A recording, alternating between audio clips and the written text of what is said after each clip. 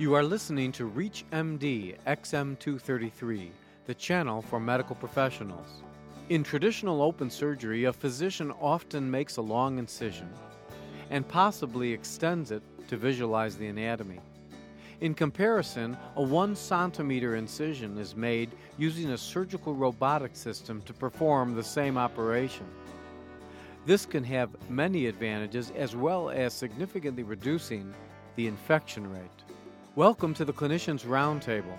I am your host, Dr. Mark Nolan Hill, Professor of Surgery at the Chicago Medical School, and with me today is Ryan Rhodes, Senior Director of Intuitive Surgical, a surgical robotic company in Sunnyvale, California. Welcome, Mr. Rhodes. Thank you. I'm glad to join your program. Today we are discussing the Da Vinci robotic surgical system, how it is currently being used, and the issues surrounding its medical applications. Ryan, when do you use the surgical robotic system Da Vinci in clinical use? Well, the Da Vinci today is being used in a wide range of procedures in multiple specialties. In urology, of course, for radical prostatectomy, for kidney surgery, for bladder surgery. In general surgery, many applications are focused around the stomach and the small and large intestine. Cancer applications, as well as indications for benign conditions, and also in gynecology for women who have cancer, endometrial cancer, cervical cancer, ovarian cancer, and even in benign indications as well as in operative gynecology, and the other areas in cardiac surgery. Commonly, those are the areas today where the system is being used. We spoke about before the advantages being visual and dexterity. In what way do those advantages play a part in urologic surgery, such as prostatic surgery, gynecologic surgery, thoracic surgery, and the other disciplines you mentioned? Well, it's clear the goal in surgery, obviously, is to deliver a high-quality operation to the surgical patient. In many operations, being able to see the target anatomy well, the planes of dissection well, and be able to perform these with absolute precision, that's what the robotic system delivers. Also in complex surgery where the anatomy must be reconstructed, brought back together in a proper anatomical state, the robot allows surgeons to suture and do complex maneuvers related to reconstruction. Will I be using the Da Vinci system for laparoscopic cholecystectomies? Well, today you could, and it is used in certain centers for those types of procedures, though that would be a very simple operation for the robot. Many people like to apply the robotic system to simple operations to get better used to the technology. And in fact, that is part of the training protocol for some centers. By understanding the technology and becoming unconscious with it, it makes it easier to progress to more difficult or more complex operations. In the United States today, where is the Da Vinci used the most? Specifically, what discipline? Right now today, in urology, for radical prostatectomy for men who have prostate cancer, that would be the number one indication right now.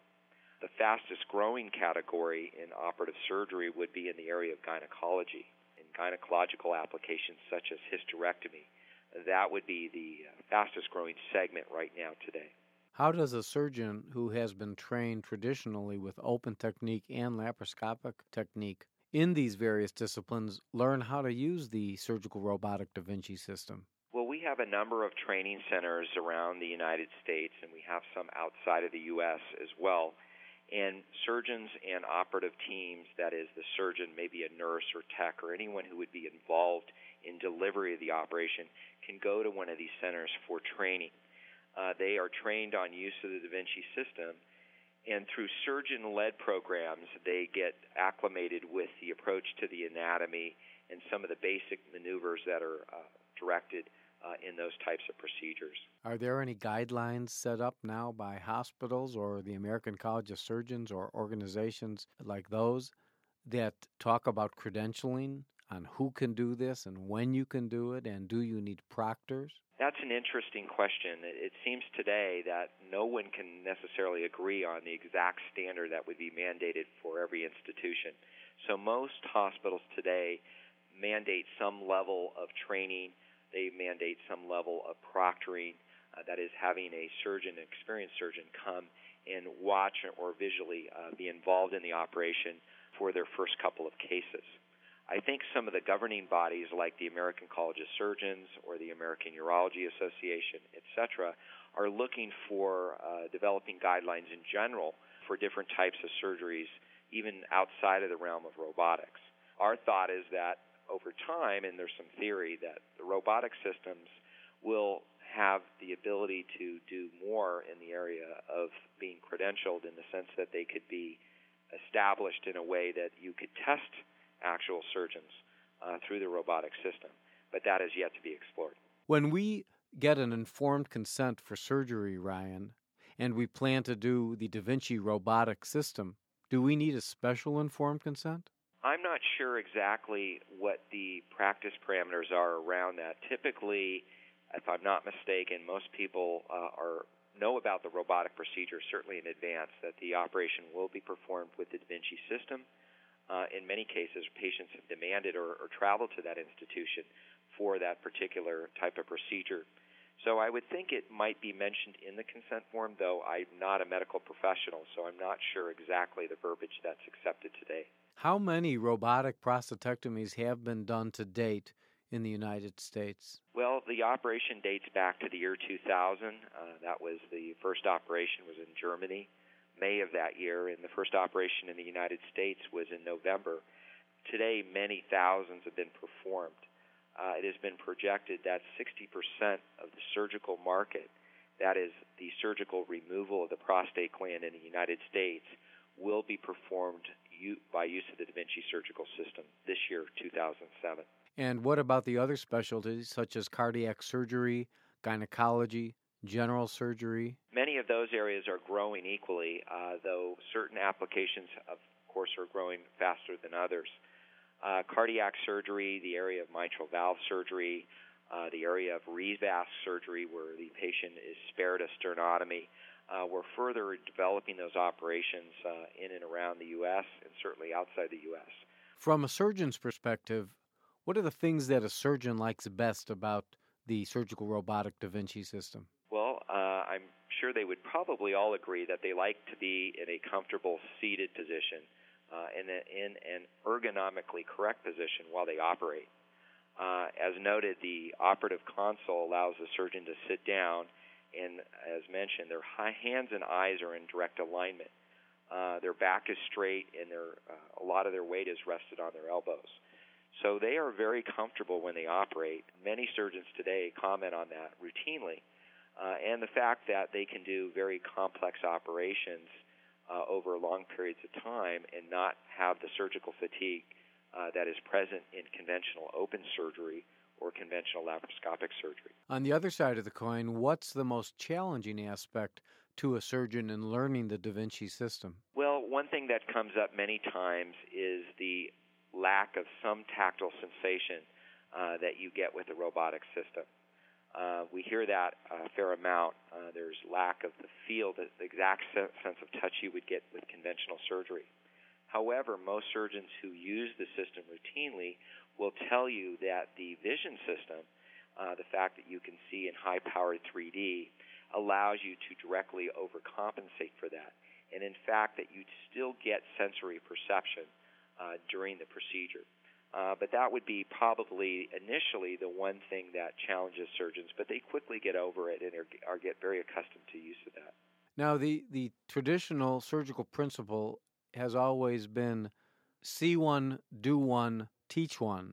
Is this similar in the Da Vinci surgical robotic process, where one surgeon who becomes facile at this technique then actually teaches his colleague, and that's how the training process continues? Yes, pretty much today it works that way. There today are a number of other ways that surgeons can additionally enhance their training. The robotic system, again, can be used in a dry skills environment, and people use that hands-on a lot. The other is watching live robotic surgery. One of the nice benefits of robotic surgery is when you watch it, the operative field is very controlled. the tremors filtered. So it's an easy operation to watch for surgeons wanting to learn the procedure. But to your point, yes, that's typically what they do today. One difference, though, would be that many centers today, at least in the academic realm, are beginning to invest with the robotic technology and make sure that they're training the surgeons of tomorrow, that is, the residents and maybe the fellows that are at that institution. When we started doing laparoscopic surgery, the learning curve was rather steep, and it took us a while before all surgeons became comfortable. What about the learning curve with the surgical robotic Da Vinci system? The learning curve for most operations tends to be shorter. However, it really depends on the individual surgeon. Knowing the anatomy as you would in any operation is vitally important.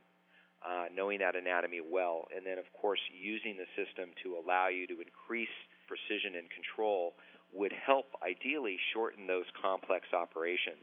Really, it is surgeon dependent, but we do hear very routinely that surgeons like the ability to perform complex surgery but are not willing with conventional surgery to go through a long learning curve.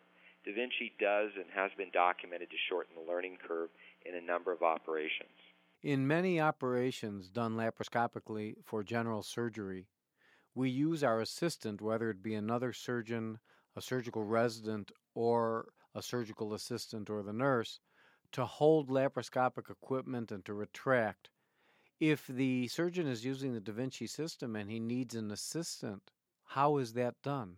Well, the system itself has the ability to control first the camera system, so nobody needs to hold the camera during the operation.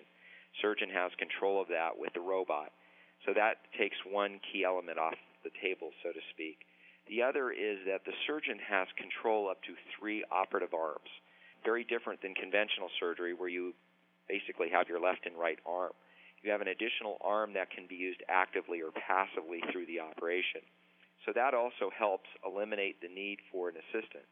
So the assistant's role in many cases is providing retraction, introducing surgical needles and sutures, and or providing suction during the procedure. So it does make it easier on the assistant for many operations. I want to thank Mr. Ryan Rhodes, Senior Director at Intuitive Surgical, a surgical robotics company in Sunnyvale, California. And we have been discussing surgical robotics. I am Dr. Mark Nolan Hill, Professor of Surgery at the Chicago Medical School, and you have been listening to the Clinicians Roundtable on ReachMD XM233, the channel for medical professionals. For comments and questions, please send your email to xm@reachmd.com. Thank you for listening.